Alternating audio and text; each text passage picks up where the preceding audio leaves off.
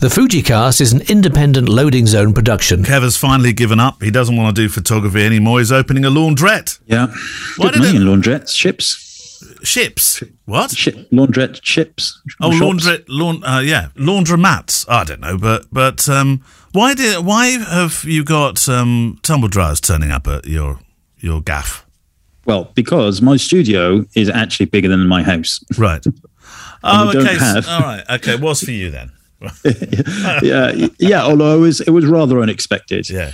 So I was actually in the middle of a mentoring call the other day, and John Lewis knocked on the door. Oi, we got something for you.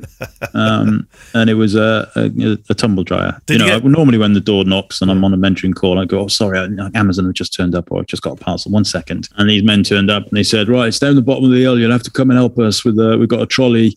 I was like, what's going on? So you had to help them as well? Yeah, well, because you know it's like around here. They can't park anywhere near the place. No. So we got the tumble dryer, turned up. It's sat there now, yeah. So the grand idea is that every morning on my way to work, I'll be bringing black bags full of wet, sopping washing and then taking home dry washing. Gemma, you're inspired, aren't you, Gemma?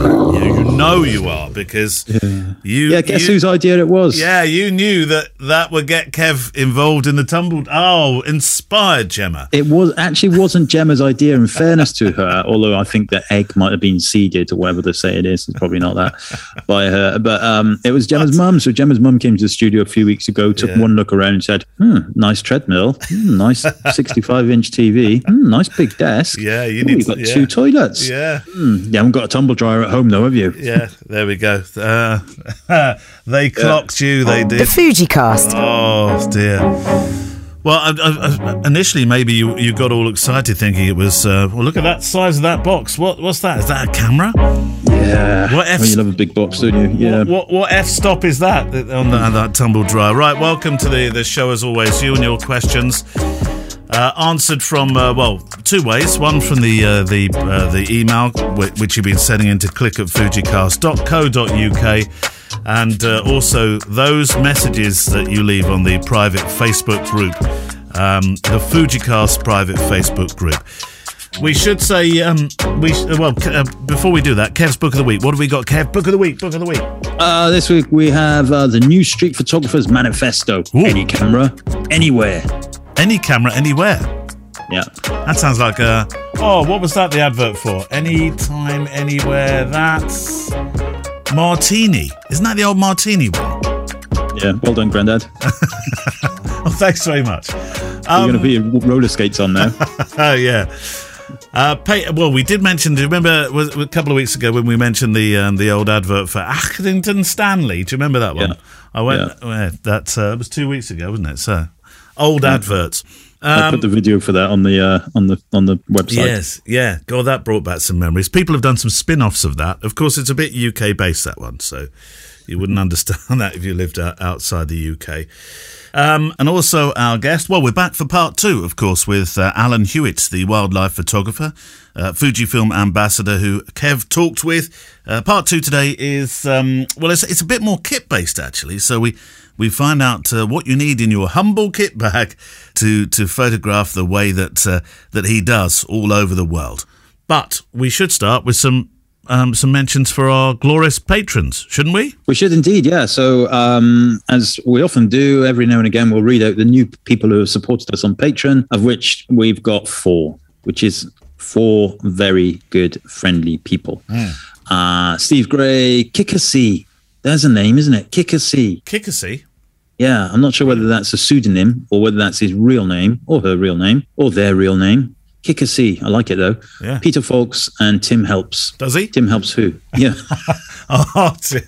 No, we shouldn't. We get in trouble for. Yeah, we do, and that's very Morecambe and Wise, that isn't it? Tim helps us. No, he does anyway because he's supporting us on Patreon. He certainly does.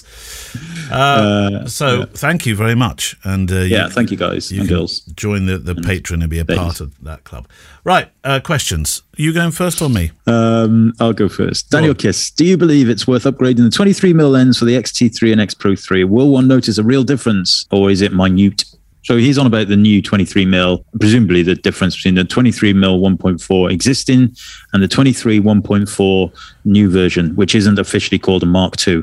So mustn't call it a Mark II. Some of it's to do with nippy. I remember talking to Andreas about this, and this sort of the nippy focusing of it. Of course, that's different. Yeah, there's a lot different actually. It's much quicker to focus. It's got linear motor. Slightly bigger too. It's a little bit bigger. Yeah, I think it's got more levels of weather sealing. It's got more elements in it. Yeah, it's a remarkable lens. So I haven't actually got that lens. I'm not sure as we speak whether it's even available in the markets. I think it's on pre-order still. But I did one of the marketing videos for the prototype, and it is phenomenal. It's I've always loved that 23mm focal range. We've talked about that a lot, and I only had that lens for a week. I didn't have, and that was to make the video. I didn't take it to a wedding or anything really. It just allows you to buzz around much quicker, get in really close, get some nice portraits if you want, come out for a little bit more wider context.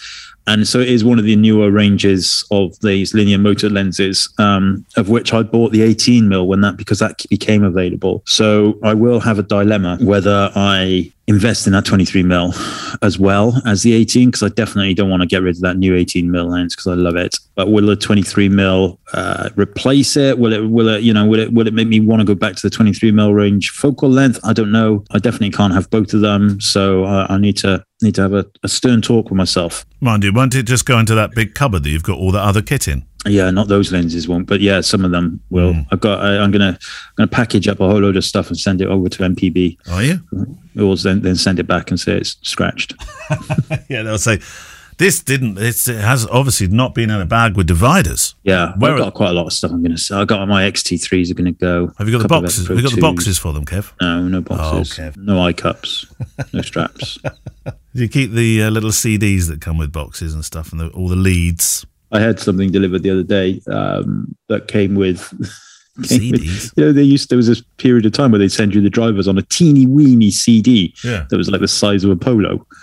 And, like DVD drives used to be able to support these mini DVDs. Of course they did, didn't they? And then some of them they didn't, and they would just fall through the middle. But I haven't got a DVD player anywhere at all. No, I haven't. It's just a waste. I had a call from a bride only a couple of weeks ago saying we can't look at our photos, and I thought, has it corrupted? She said, no, we just don't have a DVD player. Yeah, none of us in the family have a DVD player. Actually, I do have one on Albie's Xboxes here in the studio, and there is one on there. But I don't class that. So, okay, have you got an Xbox in the studio as well? Yeah. So your running machine, Xbox, massive, great big screen for watching Netflix and all that sort of stuff. Yeah.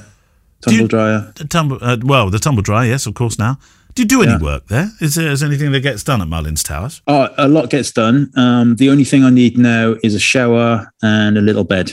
Don't go giving Gemma ideas on that one. Or indeed, mother-in-law. Yeah. Margie Benson. Hello, Kevin. Hello, Neil. I recently discovered the Fujicast and also PD. Thank you, Margie. Big fan. Technical info and moving stories have helped my fuel my desire, to pick up a camera again.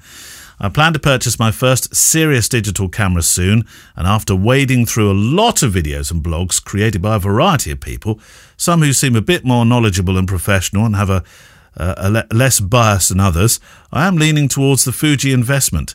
Spending $2,000 or $3,000 is a big deal, though, and I'm really hoping to make a good decision. I'm wondering if you both might chat about why Fuji is the right fit for you. What do you love about it? What impresses you, perhaps? I'd love to hear anything you have to share. I think we did have a similar question to this, but it wasn't from Margie. Margie in Utah. Are you sure? I think it was the same question. Really? Margie Benson? I don't think so. Really? I think it was exactly the same question, though. Was it? I don't remember that one, Kev. That was over 48 maybe hours Margie ago. Benson's got two different names. Yeah, maybe Margie Benson has. Well, just in case we didn't do it. It's a better way of more chance of getting answered if you send the same question in 3 times. If you send it 3 times. Yeah, now you know how forgetful we are. A bit like the books, Kev, like we were talking about. We should keep a spreadsheet. Oh, God, can you imagine? Absolutely, we should. That? You're quite right. Well, I think the way that we answered that question previously was, I think we encouraged the other person to, get your hands on them, go to a camera store, That's right. rent, and I think most of them will allow you to leave a small deposit or leave your passport or something and wander off the shop. But Margie did ask, though, why Fuji is the right fit for you, though. What do you love about it? So that might be slightly different to that original question. Yeah, well, I mean, for me, it was always about form factor and portability and all that kind of stuff. I like the manual functional controls. That kind of stuff is what drew me to the cameras, really. I'm looking nervously over my shoulder at the trend to go back towards PASM dials on cameras. I don't like that, but it really is horses for courses. Yeah. I didn't dislike my Canon cameras. No. It's just something else came along that was more suitable for me, and you've got to find something, especially if you're not a professional photographer, you've got to find something that you really enjoy using. Yeah. If you don't enjoy picking up a big DSLRs are gone now, aren't they? Let's face it, or pretty much for consumer level stuff. Most people are going to be buying mirrorless cameras, regardless of flavor. Yeah. But you have to enjoy using it. If some people don't like using Sony, some people don't like using Fujifilm, some people don't like using Panasonics, some people love using Leica and love using Fujifilm and all that stuff. So, you have to have that. You have to have something that when you look at it, you think, yeah, I want to grab that and I want to take it out with me today. So there we go, Margie. We've answered it twice, probably. Shall I put that? Let me put that in the "we've answered this twice" pile, which is just over there. Go on then. I've got a question from Marcus Cohen that I think we might have answered as well. Have I got the right file here today? Not quite sure. Okay, so this one's from Leslie Burdett on the Facebook group, and this was also just after the 200th episode. She says, "Happy 200th," and then she says, "One of you doesn't look old enough." Well, who do you think she's referring to? Clearly you. You. Yeah, you. No, I know it's you. I definitely feel old enough. I've got your number. I know what you're saying. Thank you very much. My question is date related and a practical one. I believe the average age of a computer is approximately 7 years. What's the date of your oldest image file you have instant access to, excluding negatives, and describe it to us? Now I can do this. I can do this. I'm going to have to turn the machine on, so it's going to whir a bit in the background. I've moved. I spent all last week redoing all my drives, so I need to now remember where this is. Right, here we go. So we're looking for the oldest file, yeah? Oldest one that's in your system. I'll have to call up my spreadsheet as well, because I'll cross-reference it. I will. Well, you can put every picture you take into a spreadsheet as well. Absolutely every picture, Kev. What? No, I'm just talking about it's clients, Kev. Oh, no. Well, mine won't be clients. Mine will be personal picture. Mine will be. I don't think she's referring to that. I do have access to that as well, but I'm going to go... Mind you, that's going to go right back to when we were really, really young, Kev. Well, only the ones you've got digitalised. That's what she's saying. So I am going to... got my Lightroom catalogue up now. My old Lightroom catalogue, personal pictures prior to 2001, this catalogue is called. Right. Oh, look at this. I'm looking through the metadata now. Right. And then PowerShot 8560.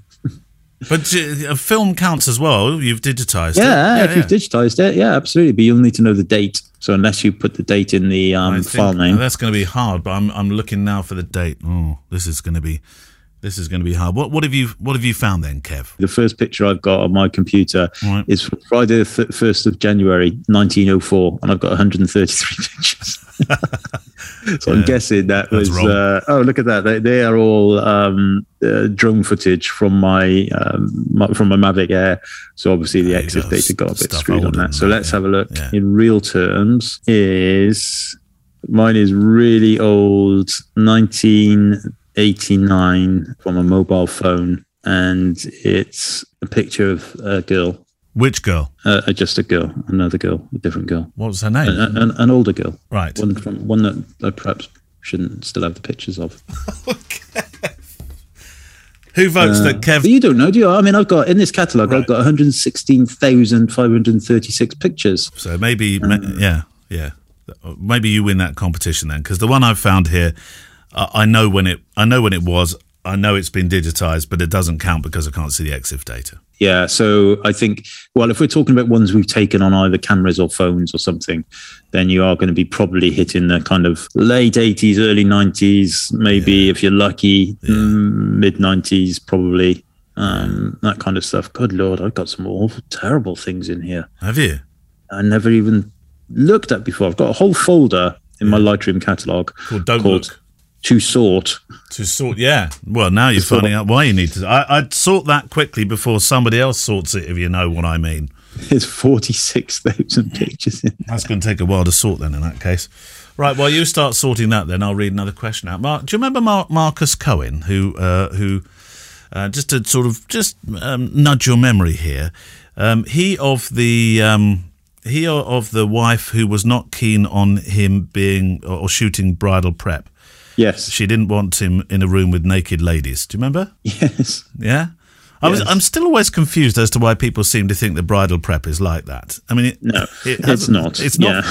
I've certainly not. I mean, yes, there's been certain states of undress, but in some respects, it's never felt any different to being backstage at some sort of fashion show or amateur dramatics or a stage show or something where people are, right, quick, put the clothes, get on, here we go. Bridal prep doesn't really seem. I mean, I always propose that I leave the room for a little bit for some dignity, really, when the dress goes on. But call me back in a moment. I would just go, if there's any kind of that stuff going on. And then just call me back when people are half decent and we can carry on photographing. But anyway, I thought I'd remind you that. Marcus Cohen has got a new question, though. It's a QQ now. It's updated, you see. Hey, chaps, but this is a QQ for the big KM. How are you finding the IBIS and the X-T4? Was it worth the investment? And when are you using it most and with what lens? Cheers, MC. Yes, it is worth the investment, for me at least. And I'm using it for mostly everything at weddings. I have to say, just as we said last week, I think that 95% of the particular wedding I was editing then was shot on the 18mm, which means it's on the X-T4 with the IBIS. Yeah.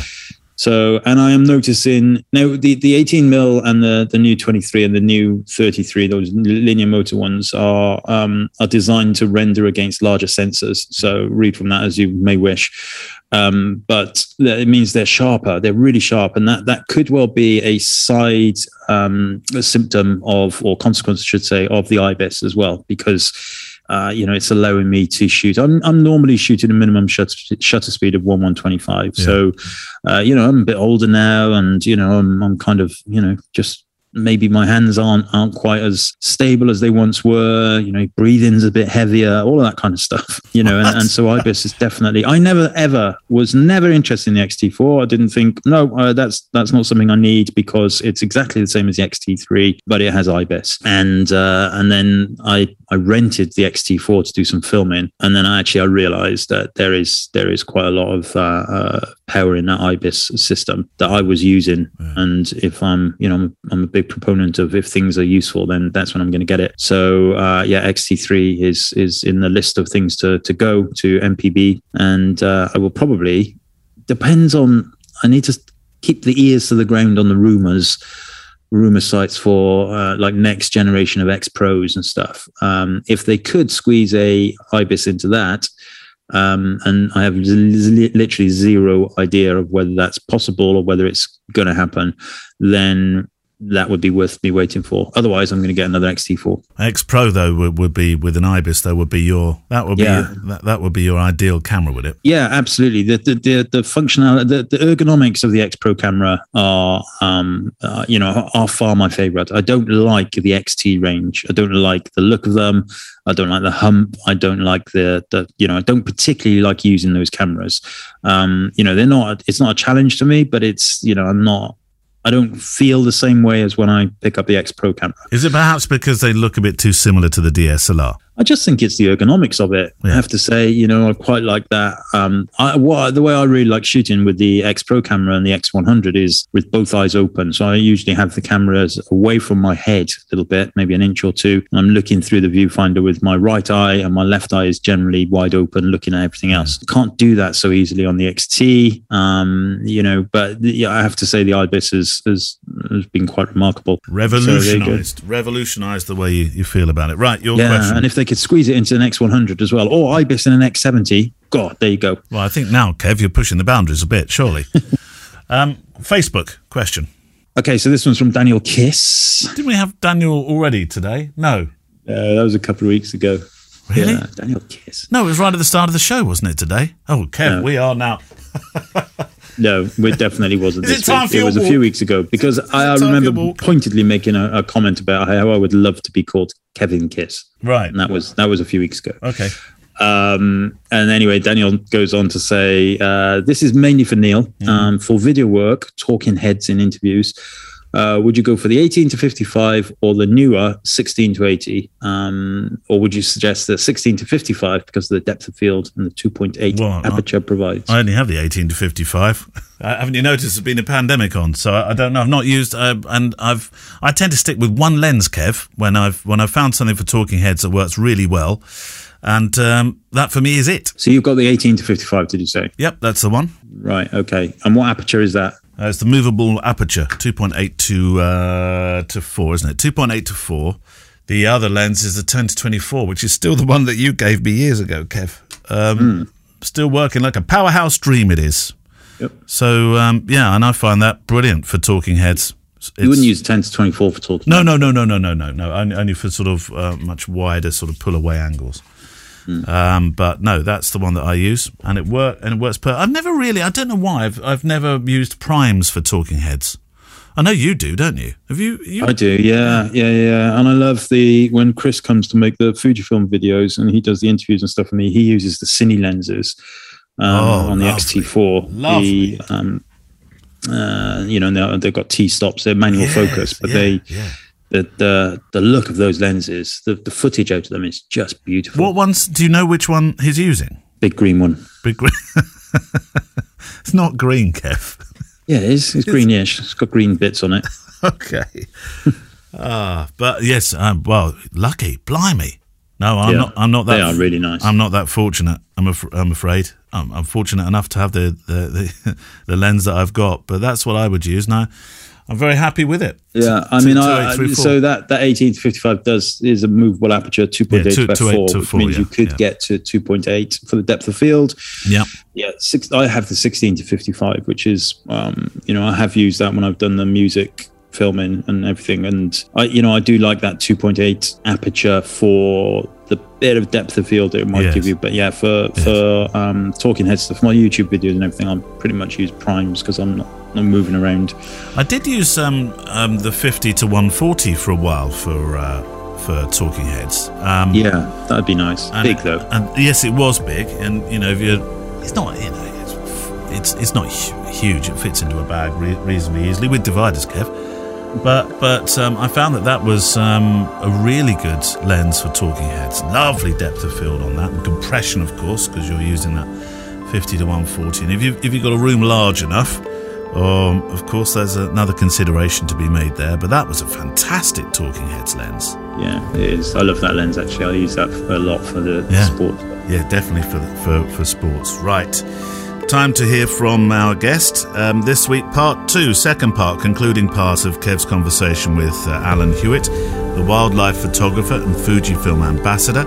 And this week we get a little bit more in depth with what Alan shoots with as well, which we don't always do. We don't necessarily make a big deal of that in our interviews. But today, for good reason, I think we should. Here's Alan Hewitt. For those who have not those people who have not met you, you're reasonably tall. You're quite a character in life, and I have this vision. I have this vision of you sitting in these green hides, just kind of contemplating, waiting and waiting and waiting. And you sound like quite a peaceful person, I have to say. Right. And I think it's. I don't know whether that's. Your personality drives your photography, or the photography has had an impact on your personality. I don't know, but I'm mellowing out with age. Yeah, maybe. That let's just say you sit in a hide for 8 hours and you don't get a picture. Is that 8 hours in the hide wasted, or is it a nice time to have by yourself? A bit of both. It depends what I want to do. There's times I've gone out. I've really needed to photograph something quite specific, and I've sat for hours and hours on end, and it just hasn't happened for me. A few years ago, I did sit in a natural hide in a natural kingfisher environment, to try and photograph a kingfisher for a magazine article that I was doing. And I actually sat there for 4 days, about 8 hours a day before it actually turned up. But I really enjoyed being there because there was other things going on. Okay, it wasn't the target species, it wasn't the species that I needed, but there was other things happening. There's other things to watch. And, you know, as well as being a photographer, I am a sort of a natural history enthusiast. So when I haven't got the photographer, the camera to my eye, actually taking photographs, I'm just sitting there listening, taking it all in, watching the behavior of other animals. And, you know, I enjoy that. I enjoy the peace and quiet. I enjoy the sounds that's going on around me. And sometimes it's just nice to get out and just chill in outdoors and enjoy it. It doesn't matter whether hail, rain, shine, snow, whatever. You know, we deal with it, and a lot of the time, I just like being out in the outdoors. Yeah, it sounds very cathartic. It definitely appeals to me, I must admit. Switch the phone off, no activity, just sitting there. But I probably wouldn't have the patience or the concentration to be constantly looking for the birds. I'm looking at one right now on your, I think it's on the bee eaters section, and there's this phenomenal picture of a bee eater, and it just looks like an angel. It's almost vertical. The wings are right up. It's a stunning picture, absolutely stunning. How do you talk me through the technology? How do you? I mean, this bird is in flight. It's presumably moving relatively quickly. You know, how do you get something like that? How do you do it, Alan? Right. I think I'm looking at the same photograph as you are now. And that was photographed by the River Danube in Bulgaria. And I was in a hide that was sort of elevated about 16, 18 foot up on stilts. And it was near a cliff that was full of hundreds and hundreds of these European beet as a sort of breeding colony. And what I noticed was happening quite a bit was that there were beaters were actually flying under the hide and beneath me, and then flying onto a sort of perch that was slightly ahead of me. And to be able to do that with the autofocus of any camera for these, I mean, these birds are the sort of size of not much bigger than a sort of a small typical UK bird, you know, like a small blackbird or something like that, probably even a little bit smaller. So to be able to rely on your camera to be able to pick that bird up so quickly is very, very difficult. So what I would do in a case like that, I would perhaps autofocus on I would focus on the perch first of all, and that would give me the rough sort of distance between myself and where I wanted to photograph the bird. And then I would lock the focus in, so I would turn to manual, so then when I activated the shutter, it didn't try to refocus on anything. And then I would basically look around my surroundings all of the time. And when these birds were flying underneath, there's a good chance that they are a perching bird, that a fair few of them will try and perch on this stick. And because the autofocus system had already locked the focus in place, I was just waiting for the birds to fly through. Perhaps I would go up to something like F8, F11, give me a little bit more depth of field to forgive any sort of focusing errors. And then as the bird passes, just give it a little bit of a high burst rating. The XH1, I think, is 11 frames a second. The X-T4 goes up to 15 frames a second now. So in many ways, it's a little bit of hit and hope, but that's basically how you do it. You sort of use like a trap focus. I think trap focus is something that a lot of sports photographers would use many years ago. They would set up the focus at the finishing line rather than actually tracking a sort of 100-meter sprinter coming towards them. And then when that sprinter got to that finishing line, they would sort of try a quick burst of shots and then hope that eventually, with the law of averages, there's going to be a couple of them will actually be in focus. Yeah, it's kind of like a pre-focusing technique. Yeah, definitely. Uh-huh. So you mentioned the XH1, X-T4. Are they the cameras that you're using right now? I love the X-T4. I think it's an absolutely fantastic camera. When that came out and we did I had one for quite a few weeks at the beginning of 2020. And I don't actually use it as much as I love the tech and available, the ability of the autofocus system, the 15 frames a second, everything about this camera is fantastic. But what I really, really like is the ergonomics of the XH1 still. I think that extra sort of bulkier hand grip works very, very well, especially with the battery pack attached to it. And when you're hand holding a lens, 100 to 400 lens, for quite some time, I think it gives you a little bit more balance. So my preference is to actually use the XH1, although the X-T4 is a much, much better technically, ability-wise camera. And what kind of lenses are you typically using? My workhorse is the 100 to 400, and I think it's a great lens. And when I originally moved to the Fujifilm system, the quality that lens produced was actually one of the defining moments that I had when I got a loan of one off a friend, and I tried it, and I thought, wow, I was absolutely amazed, because I put my hands up. I didn't expect a lot from it when I first tried it. I thought this is no way going to be better than what I was, the 200 to 400 mm f4 that I used to use with my old system. And then when I got it, it was so light, it was compact, and I took some shots, and I was just blown away by the sharpness. I put the 1.4 converter on, used it as a sort of 560 mm f8 lens. And again, in good light, the detail that the combination produced, especially in birds with feather, where you really need to see the fine detail, it just absolutely blew me away. And I do like primes. I know there's a big thing about zooms versus primes and all this kind of thing. And yeah, primes are better quality, better image quality, usually sharper. But zooms have come on in the last few years. They've come on so much. It's not like 20, 30 years ago when a zoom lens was automatically thought to be soft compared to a prime. That's certainly not the case now. And with a lens like the 100 to 400, what it does is offer me versatility. So small birds in the UK and things, I'd probably be default shooting at 400 mm. But when you go somewhere like Africa and you've got so many species of different sizes and at different distances, and you want to do a range of different kinds of photography, I talked before about including context, including habitat and other species. When you've got species walking around, you've got the sort of typical endemic trees of the place where you are. You might want to include that to show a relationship with your species. And you want to take as many photographs as you can when you're in these places. So having this sort of zoom and go from 100 to 400 mm to capture the subject in so many different ways, and then get some close-ups, even some sort of abstracts of elephants, getting really close in on the very sort of high contrast and of the skin and the detail. So I really do like that versatility, and it's something that's very important to me. But I also use the 5140 as well, the 5140 f2.8, which is absolutely brilliant lens. Again, it's versatile with big species like elephants, lions, rhino, hippopotamus. It's absolutely great for that.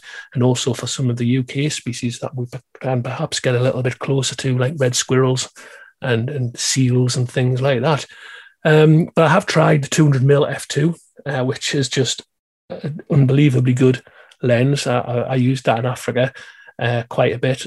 I also used the GFX 250 mm f4, which was incredible on the GFX on the 50S, which was brilliant. Really kind of enjoyed that. It was a bit challenging compared to the other Fujifilm cameras that I've got. Particularly in terms of frame rate, probably not the first choice, the original medium format for a wildlife photographer, but it was interesting to use. It was good. And had I been going to Kenya this year, which sadly it's too late for that now, just come off the red list and all that kind of thing, I was certainly toying with the idea of taking one of the 100 GFX 100 cameras out, just to try and sort of continue where I left off with exploring the medium format possibilities within wildlife photography. And yeah, the great lenses, but even with these primes on one camera body, I would still never ever envisage being without the versatility of the 100 to 400 by my side. Yeah. Do you ever use the electronic shutter, the totally silent shutter? Is there a barrier in terms of the the response of the shutter, or is it good for you? I tend to stick with mechanical shutter. The electronic shutter is the issues around that are always at the back of my mind, particularly with birds moving wings.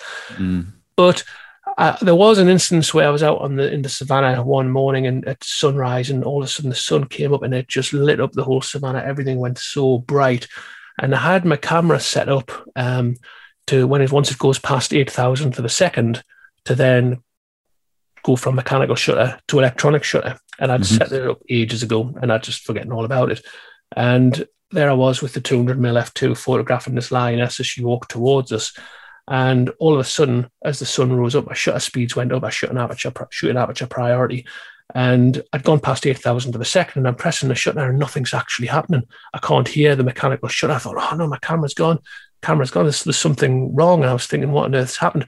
Well, the camera was actually just doing exactly what I told it to do. It had gone to an electronic shutter because I'd gone past the 8,000 for the second, but because I had it set to silent, I didn't actually realize it was taking photographs. And I'm sitting there in the vehicle pressing the shutter and I can't hear anything, not realizing actually all the time it's taking loads of photographs and just doing exactly what I told it to do. That's how I basically have my camera set up. But I do try to avoid using the electronic shutter unless I absolutely have to or require absolute silence.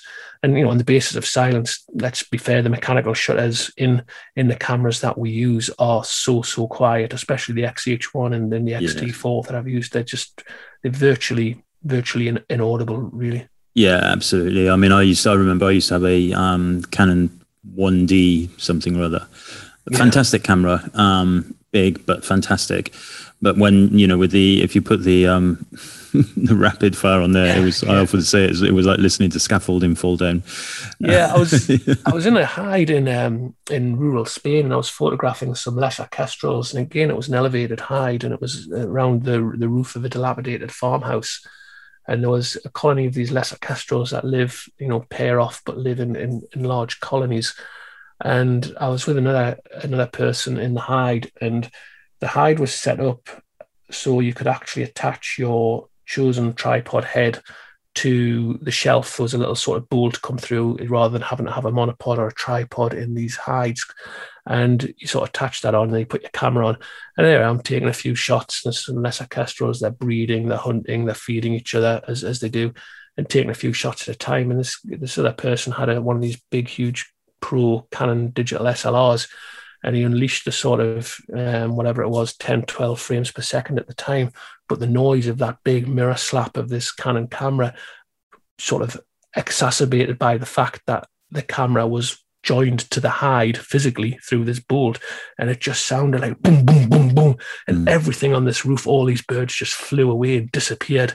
And it was like a sort of cannon going off, and it took quite a while for them to come back. So there are actual advantages of having a very quiet mechanical shutter, or if the subject's not moving fast enough and you're going to get this distortion of areas, to use the electronic shutter, it does work. Yeah, absolutely. And of course, most of the mainstream manufacturers now have moved to mirrorless, so they're all helping to do their thing. Okay, so is there one place on the planet that you haven't shot at yet, but you would love to? There's two, actually. Can I have two? Yeah, go on. I'll let you off. And the difficult thing is, what I would love to do, I would love to photograph penguins in Antarctica, and I would love to photograph polar bears, and there are probably no two species that are geographically further apart from each other. So I've got a sort of bit of a challenge for myself. Hopefully in the next few years I might be able to go down there and do something. If I can kind of get a group going that's interested, go down to the Falklands or something like that, or up to Spitsbergen for the polar bears. Yeah, that sounds amazing. So on that point, what is next? Now the world is opening up a little bit more. What's next on your agenda? Well, I'm talking at Martin Mere. This is a big event now for me, considering the last couple of years. By the time this goes out, it's probably going to be retrospective. It's just doing some talks, and the next big trip that I've got, hopefully, is we're looking for places in March to get back out to the Mara, to do some wildlife photography, a big cats photo safari. We're just advertising that at the moment, and hopefully in August we've got some good bookings. We're almost full to get out to the Mara again, and then hopefully in July South Africa in between as well. So it's the next big trips are Africa. I'm hoping that the Farne Islands, which is very close to me, are going to open up again this year without the associated problems that of the last couple of years that's caused, because the Farne Islands are an amazing bird photographer's paradise, basically, and to be able to just go up there and do 2 or 3 days here and there, do some stuff by myself, do some stuff with groups. It's really, really good. The puffins, they're so characterful to photograph. They're absolutely incredible. And from then, just anything that I can pick up on the way. And when you do your groups, when you do your tours, are these kind of all-in-one things? Do you organise flights and accommodation and all that kind of stuff, or is it meet me at the Masai Mara with your camera? It's somewhere in between that. We advise on flights. We can't book flights for people because if I book flights, there's some sort of legal complication with regards to who the guarantee sits with. But what we would always do is we would say, right, we're going out on this flight from, in my case, usually from Newcastle. And we would sort of say, this is the flight that we recommend you take. We'll meet you in Paris, we'll meet you in Amsterdam or whatever, or we'll meet you in Nairobi on the evening or the next morning. And we can arrange sort of internal flights from Nairobi into the Mara. And, we have all the accommodation already booked in the Mara for people. We have all the guides, we have all the vehicles, we have all the conservancy fees as well. We even have the National Reserve fees if we decide to go into the National Reserve, but I do prefer to stay in the conservancies. So it's kind of somewhere in between. We help people as much as we can because it's quite a big thing for people, and people are traveling to another country in another part of the world, somewhere they've never been before. So they do need an element of hand holding, and that's fine. Yeah, absolutely. Okay, one final question that I ask everybody. If you could spend a day shooting with one other photographer, alive or dead, who might it be? Oh, that is a massive question. There are really a lot of wildlife photographers whose work I admire. There are one that sort of couple maybe that come to mind, but there's a guy in South Africa who used to be quite a prolific wildlife photographer. I think he's moved on to other things now, but he still does a lot of wildlife photography, and I used to really admire his work before I was able to go to South Africa myself. He was a guy called Morkel Erasmus, and I always looked at his work and the way that he brought together elements of the habitat and tried to sort of take photographs with this wider contextual view. I found that really, really inspiring. Yeah, I suppose it's difficult that question is easy for, say, a street photographer to answer, but much more difficult for a wildlife photographer, I guess. Well, Alan, it's been a pleasure chatting to you. Thanks so much. Where can people? What's the easiest way people can see your work and get in touch with you and stuff? Yeah, I've got my website, the imaginatively named alanhewittphotography.co.uk. I've got a few photo walls up there, something that is probably needing updating that I haven't got round to yet. But there's a few things on there, current projects, events, some of the media things that I've wrote, and information about myself, a few blogs, reviews of equipment, all on my website. And of course, I've got my links to Facebook, Twitter, Instagram. It seems to be the necessary these days. Sometimes I enjoy the social media and other times not so much, but yeah, there it is. And those links, of course, will be on the show page today. Now, thanks once again to Alan Hewitt. Right, more Mullins is just a mouse click away on Thursdays. He hosts his IncapableStaircase.com country extravaganza. And I can't imagine you didn't know this, but our Kev has more passions in his life than simply the Kidlings, Gemma, Star the Horse and his collection of X100s. It's country music. And he takes to the airwaves live on Incapable Staircase every Thursday UK time 3:30. You can of course play catch up should you need to on that website as well. And I of course have my extra podcast on Fridays. It's a photo walk show where I take you on a walk in the countryside, funnily enough. But it's a mailbag show too, full of inspiration, photo ideas and guests too. And this week we have two. Sandra Catania Ordorno returns to part 2 of a conversation about finding photography in her 60s and what becoming a published artist has meant for her. Photography made me look around me made me see people, made me pay attention to interactions, to the eyes of people, to everything. It's a different world that I now have that I didn't, and I would have died without knowing it. Okay, I've talked to Sandra on this show, I know, but I was keen to have a chat with her myself, as I'm enthralled by her personal story, and it'll be part 2. And then Paul Sanders this week talks about the quiet of photography and why he shoots monochrome. My love of black and white, it goes all the way back to me starting in photography, and I like the simplicity of it. And I think in some ways, colour for me, when I was going through my real mental health battle, colour was just more noise added to a situation. That's Photography Daily wherever you get your podcasts, and next week we delve into fashion when we talk with British portrait and fashion photographer and the man behind Dazed and Confused, Rankin. Photography Daily is available wherever you get your podcasts, just like this one. Right, back to your questions. Oh, just before we go back to questions, this probably should have been something we do at the start, when we do our What's Been Happening This Week, Kev thing. I didn't realise you were doing guitar lessons. Oh, yeah. Yeah. I'm absolutely, truly rubbish. I've got the fattest, shortest fingers in the world. Right. It's like throwing a bag of sausages at 6 strings. That's the title of your new album. That's right, sausage strings, sausage hands. Yeah, what made you? No, I'm trying. What made you pick that up at almost 50? Well, it's always been something I wanted to do, and I just never did. And we had a guitar because Rosa had one, and she didn't kind of stick with it in school. COVID and all that. So this opportunity came up, and so I'm getting lessons from the lead guitarist of Black King Crow, actually, who's a very cool band in Somerset. And a merry old soul, I hear. What? And a merry old soul. Never mind. Merry old soul.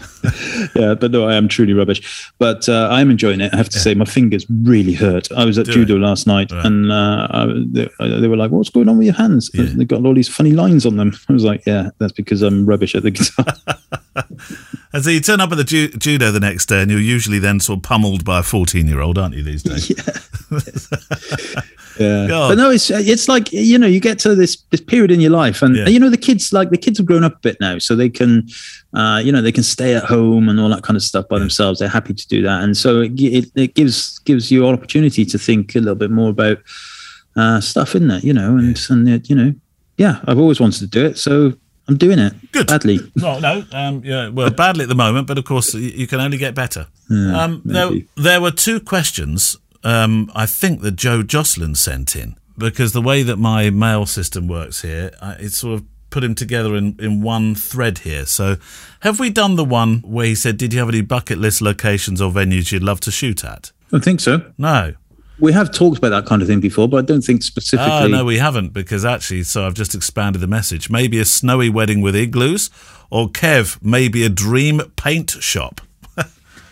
He says, I've certainly got a couple of restaurants and chefs I'd like to work with one day. Dream venues, bucket list locations. I like strange, unusual locations. That's probably why last week we were talking about the forts that I'd gone out to in the Thames estuary, which reminds me very much of Spitbank Fort, which is just off the coast of Portsmouth and Southampton there, and in the waters between that and the Isle of Wight. And they have a wedding venue on that. I found that absolutely fabulous, fascinating. I love stuff like that. Venues with a difference, venues with a history. And I don't mean an old castle. They're historical and interesting, but I've done a few old castles now, so I'm kind of looking at different places like old forts and things like that.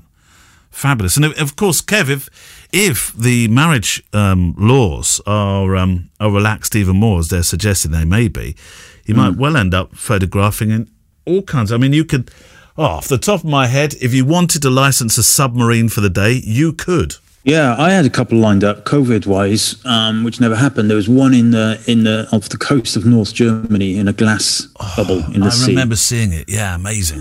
That one got COVIDed. I also had a couple of years before COVID, I had one lined up on top of a mountain in the Austrian Alps. And it was going to be a case of, you kind of went up on the lift, and then everybody was going to ski back down and all that kind of stuff. But that got sorted out by the beast from the east, because I couldn't get there, believe it or not.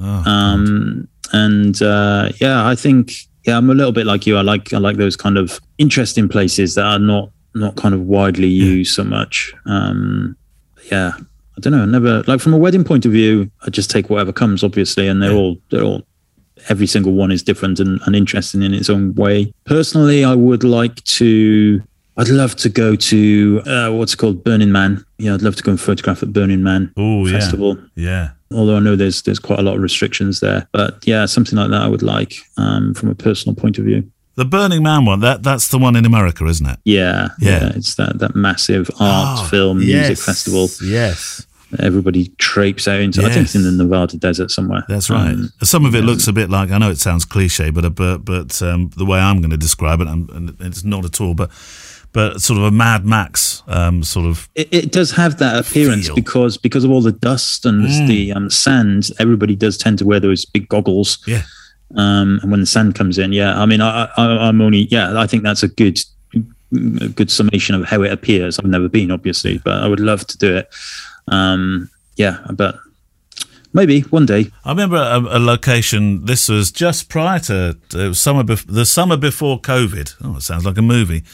Where I did start photographing at a few different venues, small jazz clubs and stuff like that for weddings, which I thought was fabulous.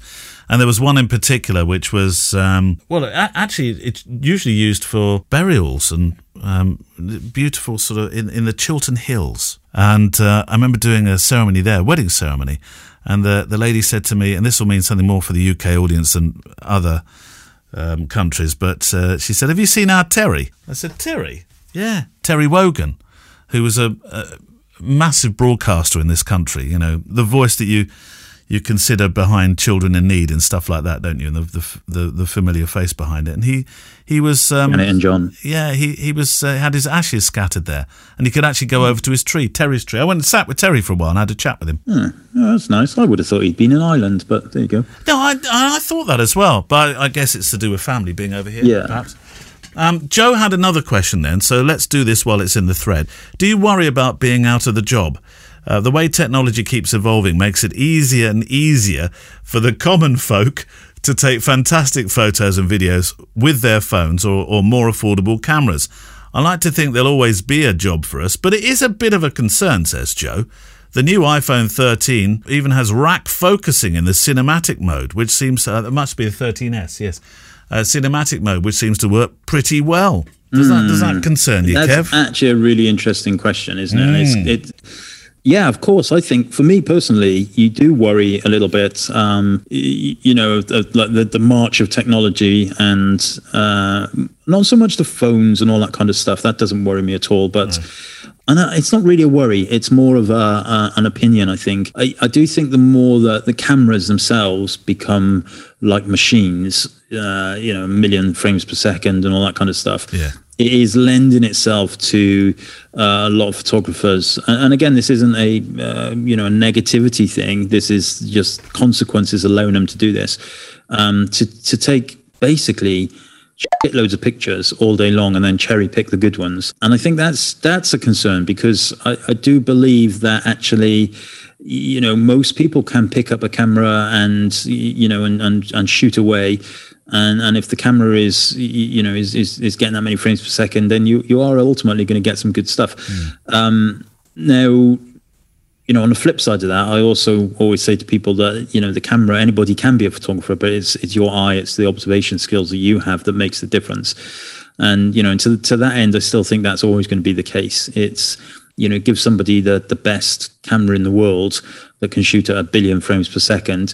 Will they take the same picture as you or I or anybody else? They won't. It will be different. And so the person who is ultimately paying for the service should be making a decision based on the types of pictures that person's eye is making, not on the technology that they're using. And it's not only about what you see; it's about what you know and the game that you read. Simon Baxter, I was talking to him, the woodland photographer. He knows exactly. I think he described at one stage how woodland and how a forest breathes. where to look for a picture. That's something that, you can shoot as many pictures as you like, but you won't know that.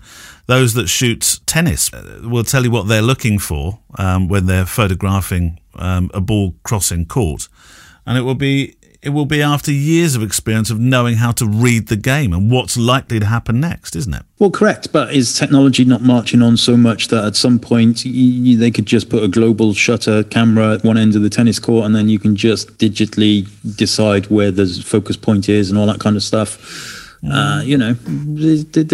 These things will happen, probably will happen, and so maybe that then the game changes a bit. Not in our lifetime, Kev. Maybe. All right. Maybe. Right, book of the week. Should we go for thank you, Joe, for your questions. Book of the week, Kev. What do we have? We have a little bit of a training book, really, rather than a photo book. The new Street Photographer's Manifesto. Any camera, anywhere. There we go. Talking of technology. It's Martini. By Tanya Nagar. Right. And this is a small little book. You can slip it in your camera bag. You can take it with you. It's exercise and technology. And, for example, I'll read the blurb first. That kind of usually gives us a little bit more of a comprehension of it. Whether you shoot with digital SLRs or Holgers or the camera on your phone, today's camera lets you seize the moment and shoot whenever and wherever you like. So this is perfect because of what we just answered. This makes them perfect for street photography, the genre of choice of some of the greatest photographers of all time, with names like Henri Cartier-Bresson, Ouija, and Robert Frank turning gritty reality into iconic images. In this book, Tanya Nagar will open your eyes to the photographic potential of your urban world environment, offering the tricks and techniques to put you in the right place at the right time and let you create amazing photos.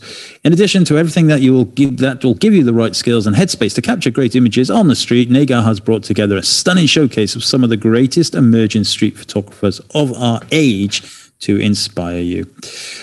So there you go. So it is literally like an educational book. You can start at the front. You can dip in.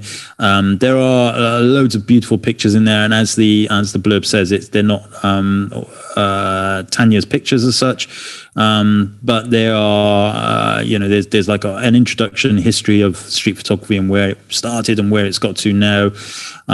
As I flip through, there's a section on portraits, perspective and angles. That's always interesting, because that sometimes, as we said earlier, this idea of observation can be the difference. None of the pictures on the perspective and angles page that I'm looking at now, they could all have been taken on a phone. They could all have been taken on a medium format camera. They could all have been taken on, a holder.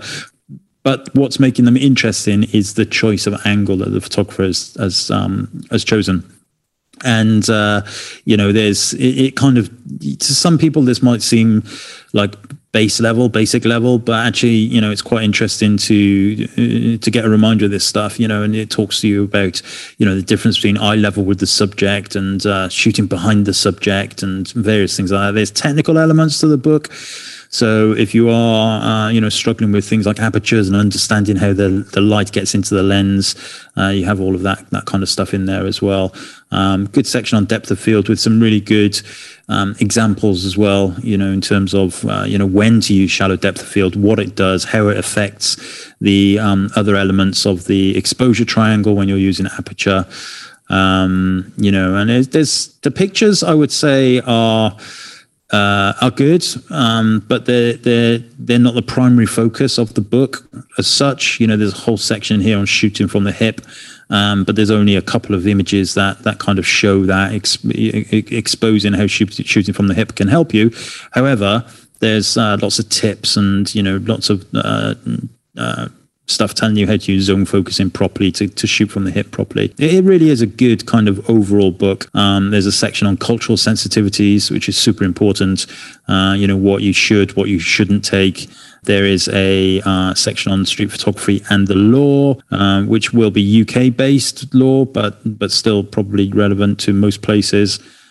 Color, black and white, the choices to make, accessories to use. There's a section here on using a mirrorless camera with a SLR mount. So using some of the legacy SLR lenses, big lenses. Yep. Then it goes on to do some editing, dodging and burning, when to do dodging and burning, how to use it to bring some clarity into your images. It's a really, really nice little book. It's something that you might, you kind of flip through. I would say that if you're a, established street photographer, you'd be interested in it for sure, but it's not so much about the photos. It's about the tips and techniques. Yeah. And then at the end, all of the black pages. So there's a section that's all black labeled pages are the showcases of some of the photographers, and they explain some of the images that are in the books and how they made the pictures and why they made the pictures. Wow. And interestingly, all of those images have all of the exposure data as well, the EXIF data. So I'm looking at showcase of Brian Quinton Webb right now, who's shot all of the stuff on his page on a Olympus EP2. Nice. It is a really nice book, flip through book. You can throw it in your camera bag, and if you're stopping for a coffee and you want a little bit of inspiration, a few ideas of what can I do now? Oh, look, there's a section on black and white, or there's a section on angles and perspective or whatever. Wow, this is the book you probably wish you had when you started shooting street, Kev. Yeah, I suppose to a certain extent. Yeah. But there's a well-thumbed book of mine. This. Yes. So. Was there a book when you started to shoot street that you referred to? It might have actually been a particular photographer. I don't know. Not that I can remember specifically. Yeah, I've got a lot of photo books, but yeah, I mean, I will often, like the night before I go out, I'll kind of dip around some of the books and look for things that will try and sharpen my eye the next day. But I don't particularly remember anything specific that was like, yeah, that's what turned me on to street photography. So the book is called? The book is called The New Street Photographer's Manifesto. Any camera. Anywhere. Tanya Nagar. And we'll, of course, put links to that in the show notes today. Talking of the show notes, Jeff, a mail from, is this just to Kevin? Kevin.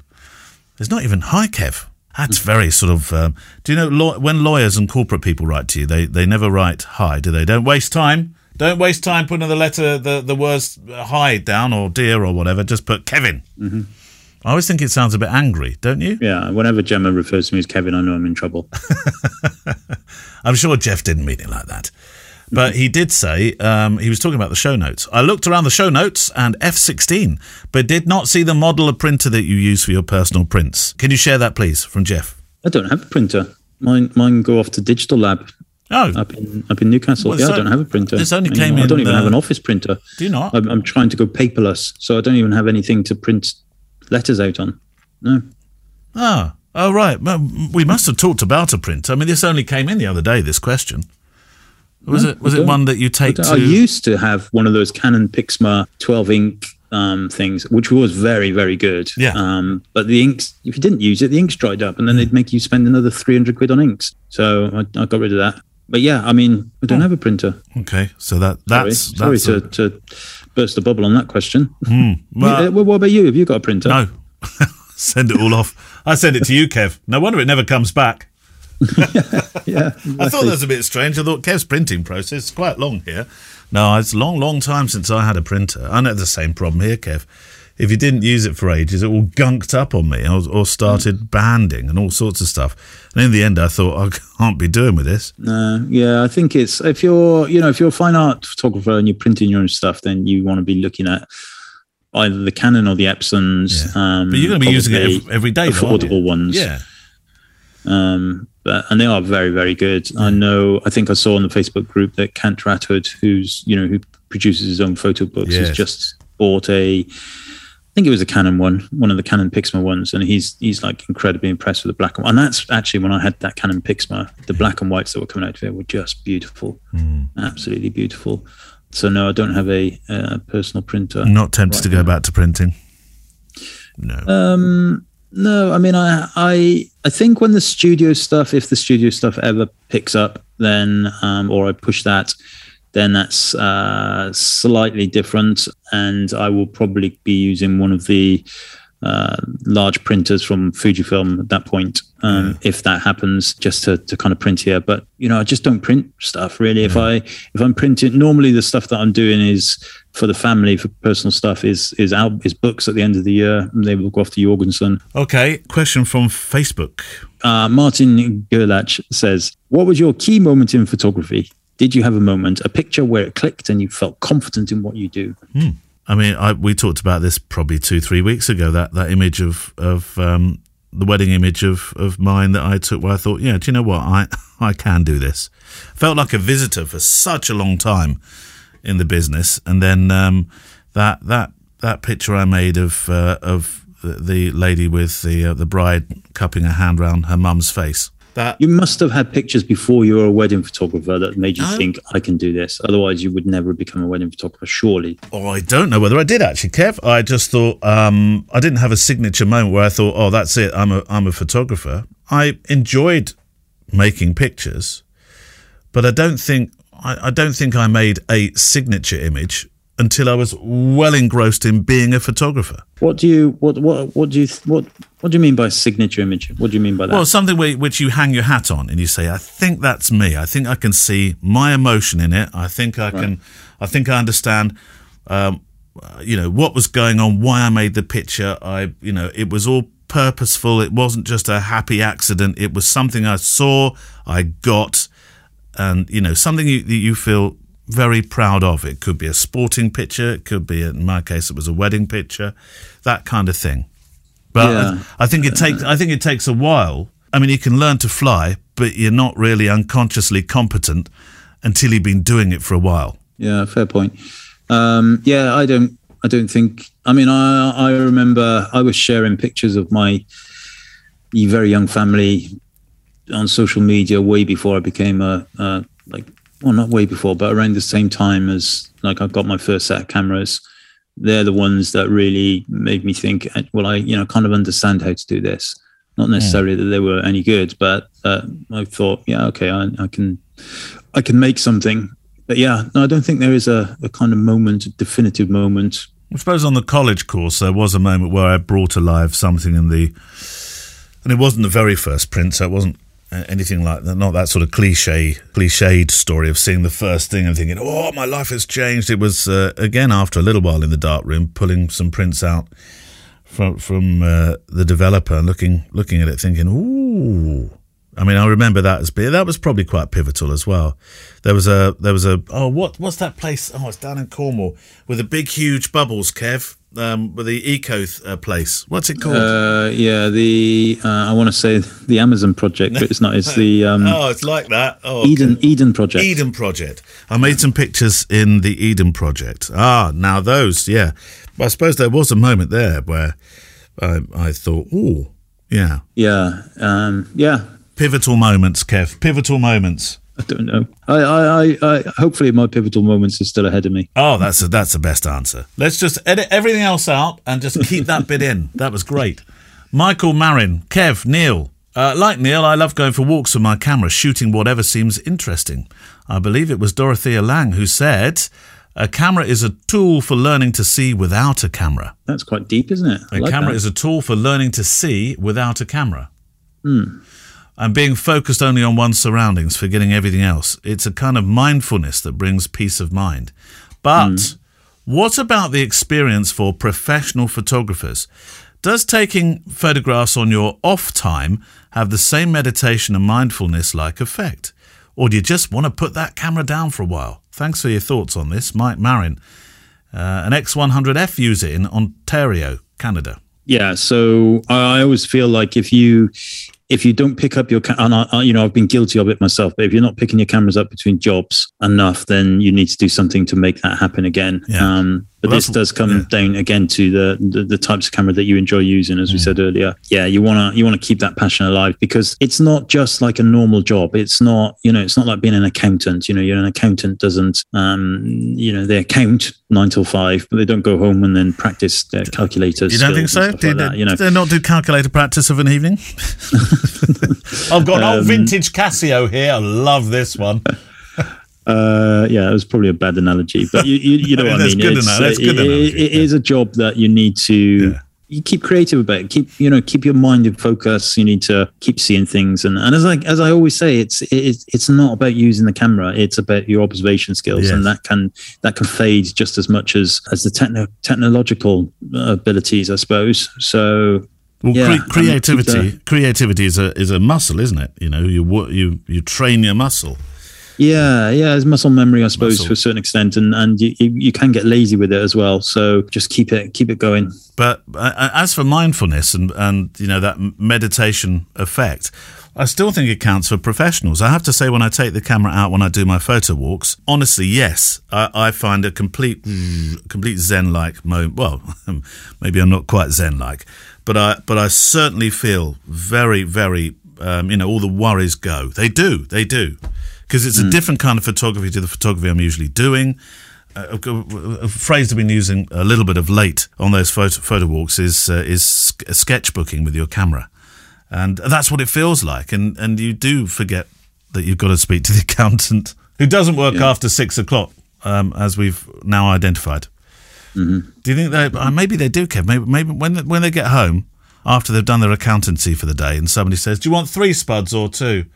Oh, I'm sorry, I can't do numbers after 6 o'clock. Surprise me. Just give me the round ones.